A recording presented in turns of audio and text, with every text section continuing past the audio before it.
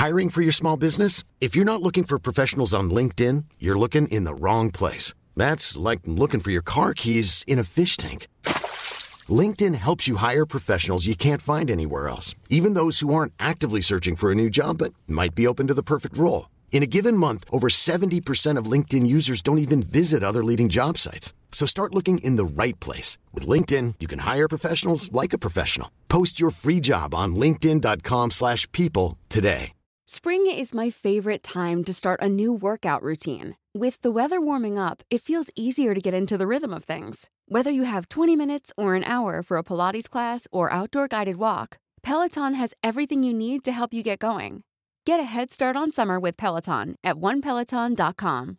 Imagine the softest sheets you've ever felt. Now imagine them getting even softer over time. That's what you'll feel with Boll and Branch's organic cotton sheets. In a recent customer survey, 96% replied that Boll and Branch sheets get softer with every wash. Start getting your best night's sleep in these sheets that get softer and softer for years to come. Try their sheets with a 30-night guarantee. Plus, get 15% off your first order at bollandbranch.com. Code BUTTERY. Exclusions apply. See site for details.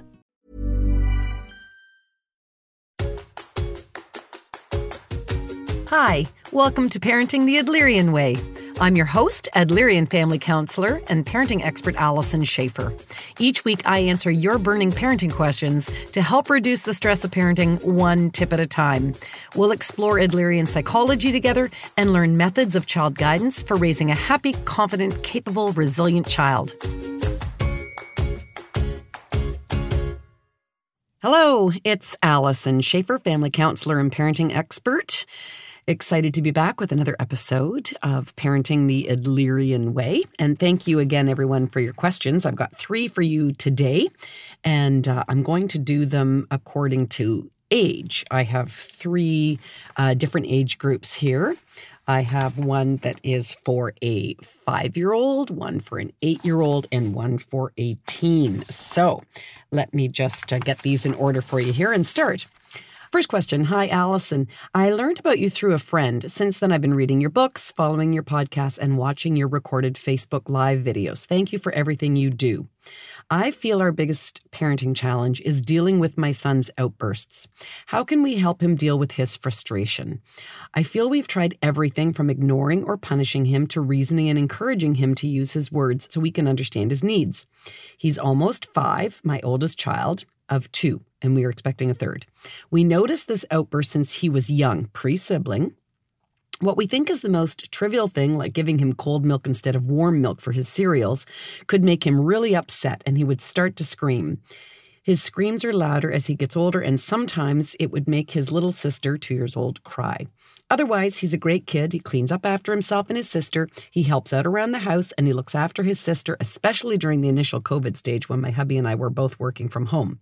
I hope we can help him manage his emotions in a more calm and healthy way. Any tips or advice would be appreciated.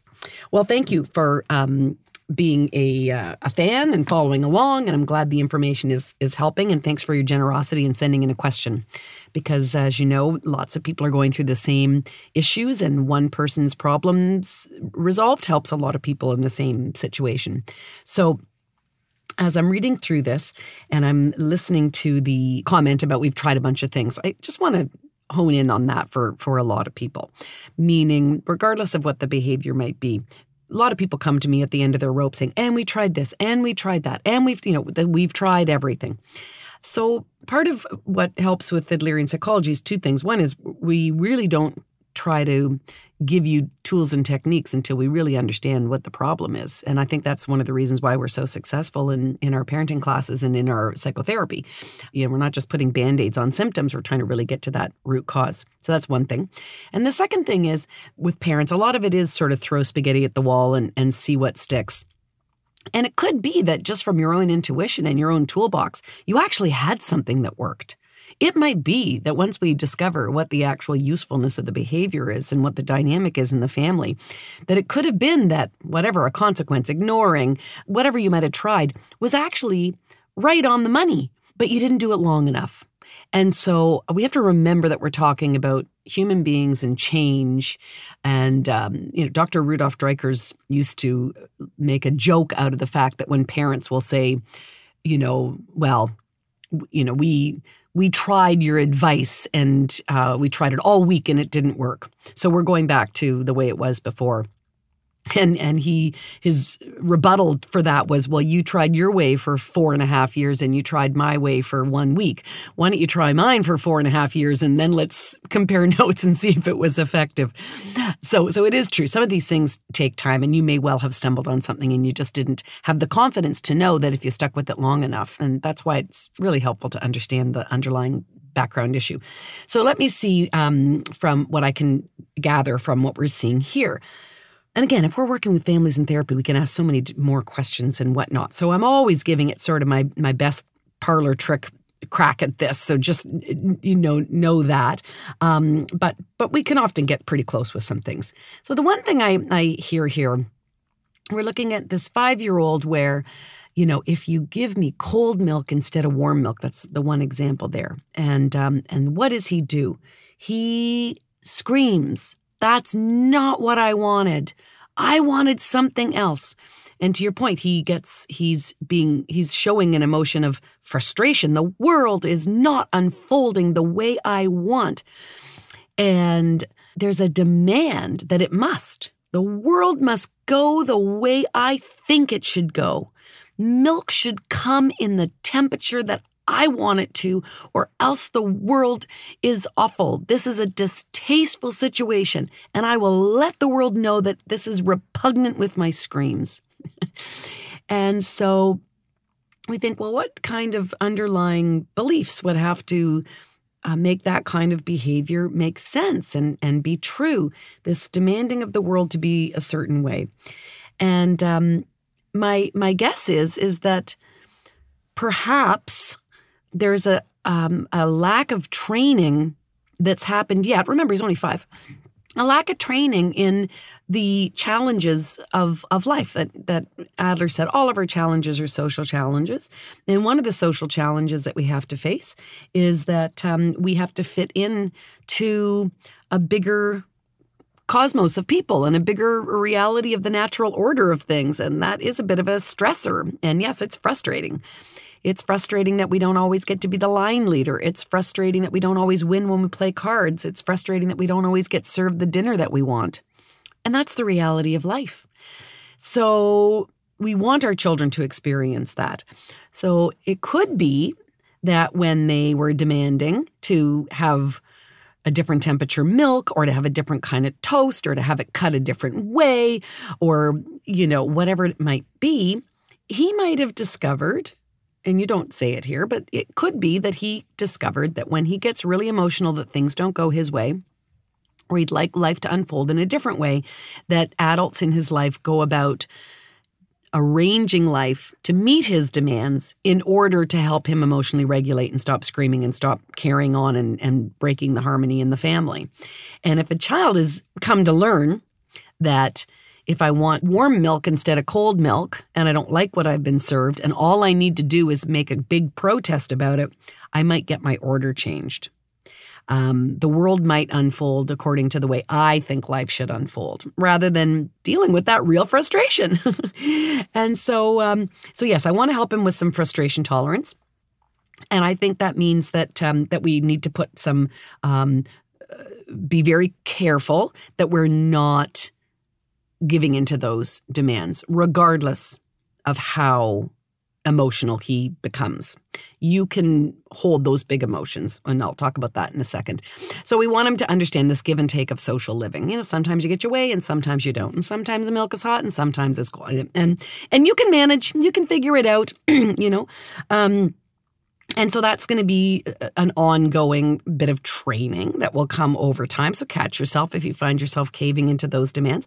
And then in the moment then, when he's actually dysregulated that way, we know that there are these little mirror neurons that kind of talk back and forth between your brain and his brain. So it's really important for us to stay calm.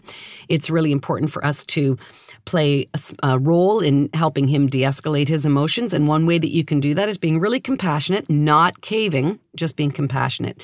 And you can help him process his emotions by using sort of empathetic or active listening, compassionate listening, where you're helping him process what's going on for him by giving it some language. And you might even join in a little bit of the, lived, felt experience. Like, so you thought you were getting cold milk and you got warm. It's not a very good morning for you, is it? It's hard when things don't go our way. You had a plan about what was going to happen, and then a different plan happened. That can be frustrating. So you're helping them to understand or letting them know what's going on and that you understand what's going on, and you can show a little compassion by kind of using your tone and your body language to kind of join in that disappointment. But we don't want them to go on and on and on. I think that is sufficient. If they continue to ruin everybody else's good time, if this thing carries on, I think we have to go with the idea that you've tried to help them self-regulate, and if the emotional content kind of passes in about 30 seconds, so you have to keep it generated to keep it alive, and that makes me think there's this usefulness to it.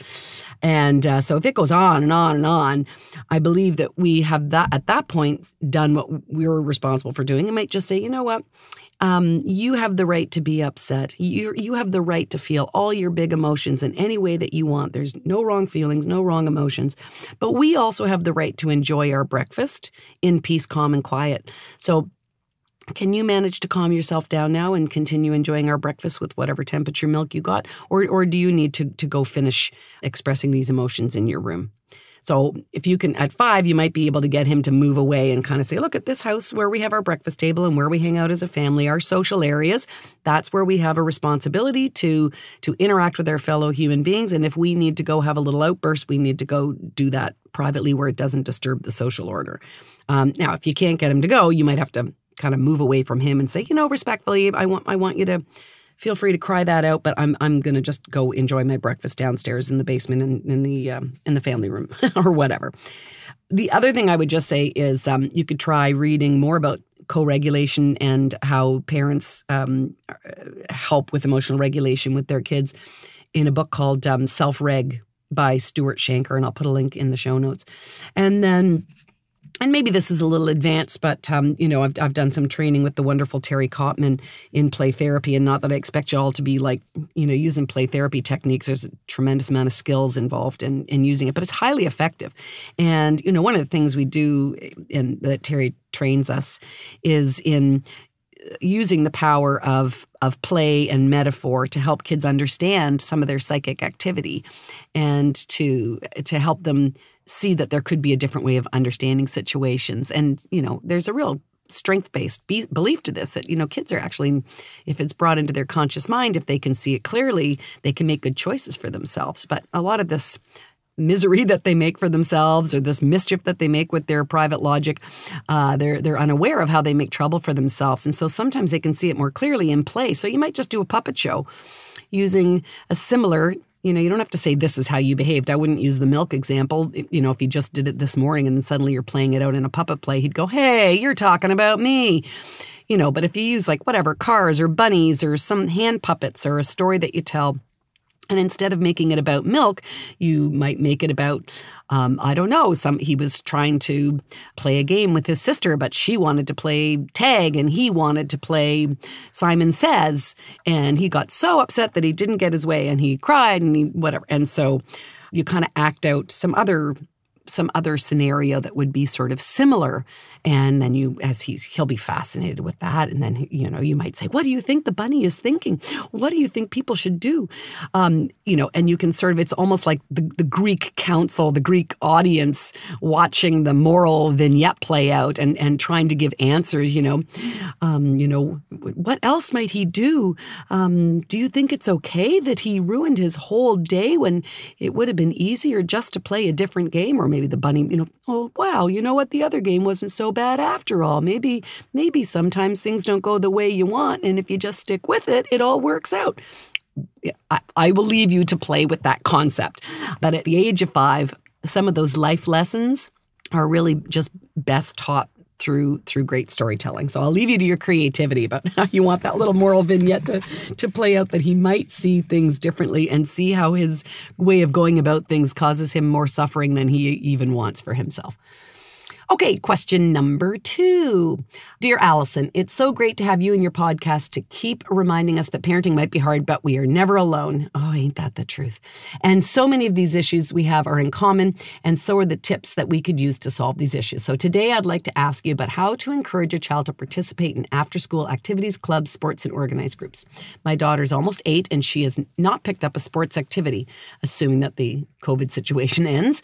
Yeah. Should I wait on her to show an interest, or should I take some steps to plant the seeds? How do I help in a discussion that might be interesting to her? And once she's picked up, what are the rules? Can she change activities every week or stick with whatever she signed up for, or until she becomes a pro at it? What do I do if she says, I don't want to do it anymore? I know it might not sound like a huge deal, but I myself grew up with lots of after-school activities, and I've always enjoyed them. I would hate for her to miss out on opportunities to learn and develop new friendships, skills, and interests. Thank you again. Looking forward to your next podcast. So thank you for the question. And yes, for sure, there are benefits to some of these extracurricular activities, and you named a few of them, developing skills and having a social group outside of your classroom. Sometimes kids are in the same small school for years and years, and, they've got this small group of people to pick from, and they need the opportunity to meet other people with different, more like-minded people, a bigger pool of fish to pick from in terms of their friend groups, because it's very different dynamics. Every group that you're in, you have different dynamics, and all of that is good social learning. But so are the adults. To have a coach, a mentor, another adult that looks out for you and tells you, positive things about yourself. And I think those adult relationships, kids also need an abundance of, not just their mom, not just their one teacher. There's lots of adults in the community that are looking out for you. So I think for all those reasons, yes, it's important. Now, unfortunately, some parents are overdriven, and they're very big into, if you're not developing yourself, you're being lazy, and they overschedule their kids. And some of those, I've worked with families where kids didn't know what it was like to have a day at home before COVID. A lot of people are really enjoying, wow, I like not going to activities. I actually like my parents. I actually like my siblings. So we're slowing down over here, which is good. But there are some kids for sure that are a little more introverted. They are not necessarily into new experiences, or new experiences make them anxious. And so they might not be the first person to just perk up and say, wow, I'd really like to play soccer. And so you might need to be encouraging in that. And so I think exposing them is the first thing. You might say, let's go to your friend's soccer game, or would you like to go go watch a class and see if it's something that might be interesting to you. So I think you need to have a little bit of exposure, know a little bit about them. It turns out that only children and eldest tend to like more individual than group sports, if you know what I mean. So they might be more likely to take swim lessons rather than soccer, because, what if you let your team down because you didn't score? But if it's swimming, it's just your own development, right? So, you might be kind of mindful of that. And again, range. It's funny how everyone says, we tried everything, soccer, ballet, swimming, but maybe they got a kid who's into cooking, robotics, and photography. It's not always just all sports, right? So make sure that you've got range there. And yes, a little bit of encouragement. You might just say, well, why don't you just pick one thing? We got to fill your day on Wednesday. Let's see what there is on Wednesdays to do, or something like that. And give them that encouragement. Check it out in advance. Lots of kids thought gymnastics was going to be great until they actually did a class and realized you spend 90% of your time sitting on the floor waiting for your 2 seconds on the trampoline. And that doesn't cut it for some kids. So I do think you need to try it first. And it may be that each of the things that you sign up for have a dropout time. So I always said to my kids, give it a try, see if you like it, but you need to make a decision by this date, because that's when I get my refund. And if it's after that refund, then we've paid for this, and then we're going to have to make a different plan. So I do think you need to talk about what that different plan is. I don't want a kid screaming, yelling, tantruming, sitting in the corner, pouting, freaking out when it's time to get in the car. All for this belief that if a kid doesn't finish something they started, then they're going to learn to be a dropout. I, as an adult, have signed up for fitness classes. I signed up for a step class. And I did try. I really did try. Turns out I am not coordinated. And I found it humiliating because when you make a mistake, you're not on the beat and everyone can hear that your foot didn't tap at the right time. And I felt that I was stood out like a sore thumb. And I did give it my best go. But I felt embarrassment. And I thought, wow, if I'm an adult and I'm feeling embarrassed like this with all my good, healthy self-esteem, how awful would it be if I was a kid and I went to my parent and said, I don't like step class, I can't do it, I'm not, and they said, stick with it, don't drop out, we've paid. I thought, oh my gosh, I would feel like a prisoner. So from that place of having an exit strategy when things aren't working, I think it increases the likelihood that when you ask your kid, well, why don't you try cooking? If they think, well, what if I don't like it and then I'm stuck in that prison for a whole year? I think it decreases their likelihood of wanting to experiment. So you might find if something is, you could say, look, I've spent all my extracurricular money and so I don't have anything else to spend on this. Or, hey, you can drop out, but this cost me X amount of money. So, maybe we need to split this from your savings. If you're feeling like there's some, financial piece there that needs to add to the lesson. But mostly if our goal is I want to encourage them to do these things, I want to try to make that responsible, but as encouraging as possible. And you'll find the sweet spot, I'm sure, for your 8-year-old. So I know with it was interesting. I did a lot of things with my kids in terms of activities, but at some point they do get older and they take on an interest. Like my daughter wanted to horseback ride, and I'm like, well, great, I can arrange that, but I can't teach. I could teach you to swim. I could teach you how to throw a ball, but I can't teach you how to horseback ride, nor can I teach you how to tap dance. So maybe as she gets older, she's going to actually find something that she's excited about that she just cannot do at home. All right, last question. Getting into the teens here. Love the podcast and looking to get a bit more teen content in there. My 14-year-old son is on Instagram and he knows I periodically check his account for safety. I don't snoop his DMs. Recently, I've noticed a few sexy accounts he's following. Not porn, but very minimally clad ladies with giant breasts and bums. I raised it to him when I first noticed, as non-judgmentally as I could. He was mortified and quickly said, Mom, I'll unfollow those. And he did not want to talk about it. Several weeks later, I noticed a couple more accounts he was following that haven't said anything yet because I want to try a different approach. Clearly, he's curious, and I want him to feel comfortable talking to me. And I'm trying to sort out specifically why these photos make me uncomfortable. I think it's because these women are so artificial looking. It just seems to bother my feminist sensibilities. Am I wrong? I guess I'm seeking a way to broach the subject and to have an open dialogue about it. Very interested in your thoughts. Oh, there's so much good here. Can I just say, I love that you are periodically checking his account. I love that you're not being a total snoop. I'm glad that when you brought it up to him that you were able to do it non-judgmentally. And I love that you're taking this moment to pause to consider how to go forward instead of being reactionary. And so that's, just so much good stuff going on there.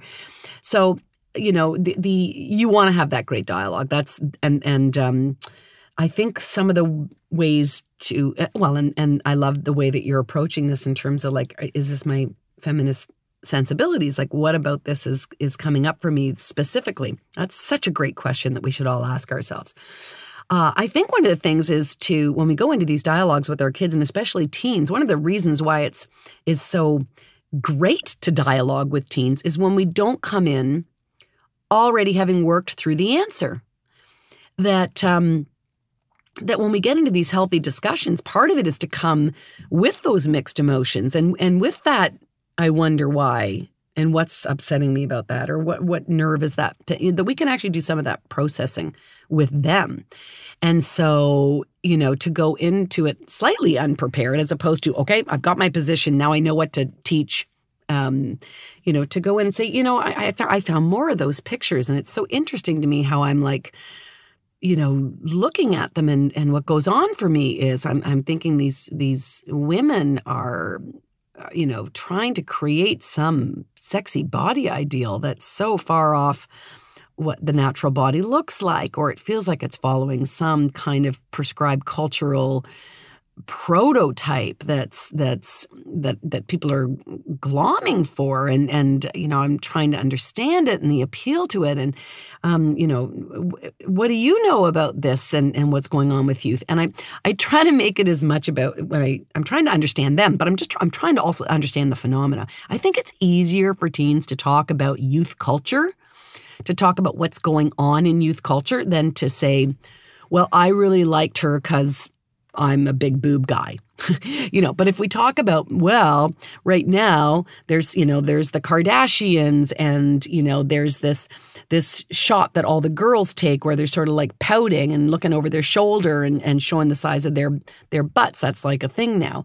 And then you can say, like, where did that come from? And what are some other trends that have happened, and what happens if you're small-breasted, and are most people like that? And why do we always have this idea that we have to look a certain way? And it's more about, as I say, anything when you're talking with teens, is if you end with the question mark, and if you say, let's go explore this together, I think that is a conversation and a dialogue that meets the criteria of social equality, in that we're always trying to avoid this one-up, one-down, superior-inferior relationship.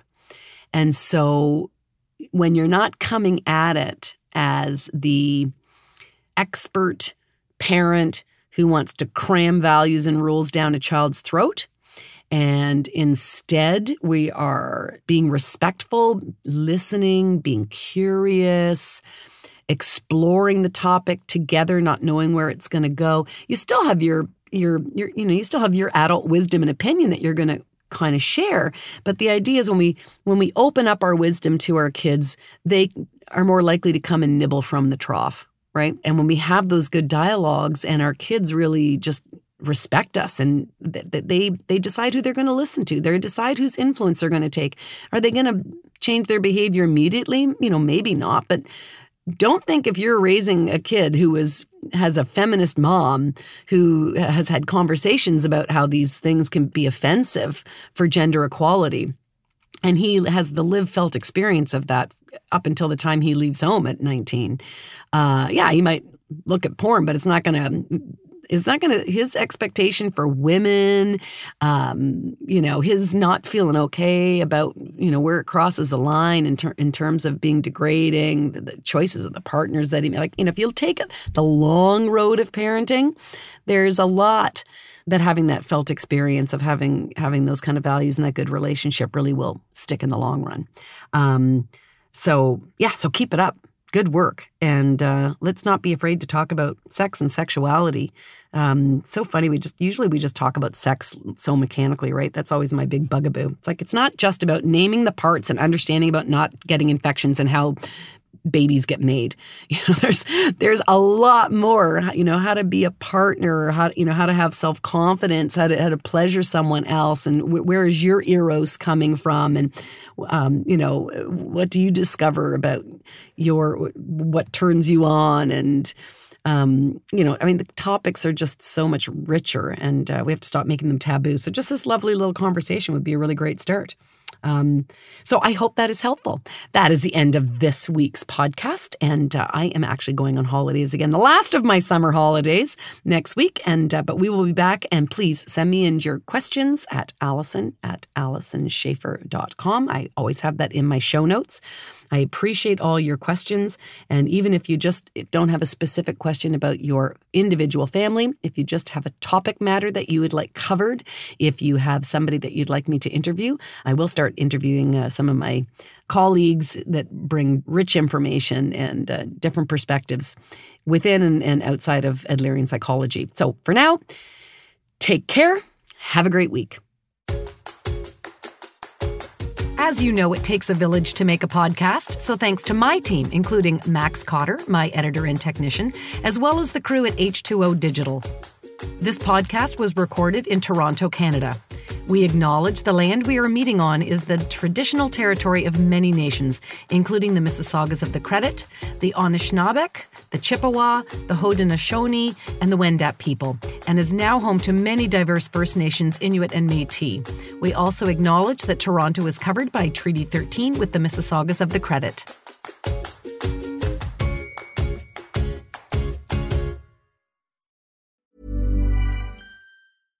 Imagine the softest sheets you've ever felt. Now imagine them getting even softer over time. That's what you'll feel with Boll & Branch's organic cotton sheets. In a recent customer survey, 96% replied that Boll & Branch sheets get softer with every wash. Start getting your best night's sleep in these sheets that get softer and softer for years to come. Try their sheets with a 30-night guarantee. Plus, get 15% off your first order at bollandbranch.com. Code BUTTERY. Exclusions apply. See site for details.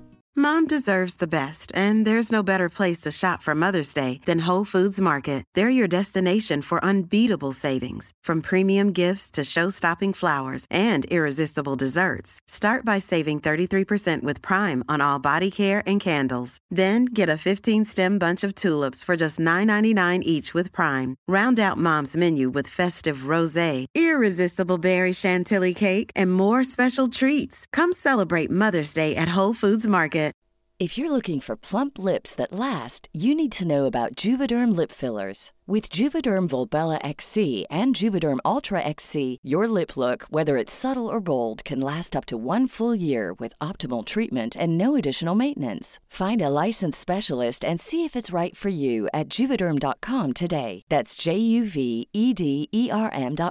Add fullness to lips in adults over 21 with Juvederm Volbella XC or Juvederm Ultra XC. Do not use if you have severe allergies or a history of severe allergic reactions, or if you're allergic to lidocaine or the proteins used in Juvederm. Tell your doctor if you have a history of scarring or taking medicines that decrease the body's immune response or that can prolong bleeding. Common side effects include injection site redness, swelling, pain, tenderness, firmness, lumps, bumps, bruising, discoloration, or itching. As with all fillers, there's a rare risk of unintentional injection into a blood vessel, which can cause vision abnormalities, blindness, stroke, temporary scabs, or scarring. For full, important safety information, visit Juvederm.com.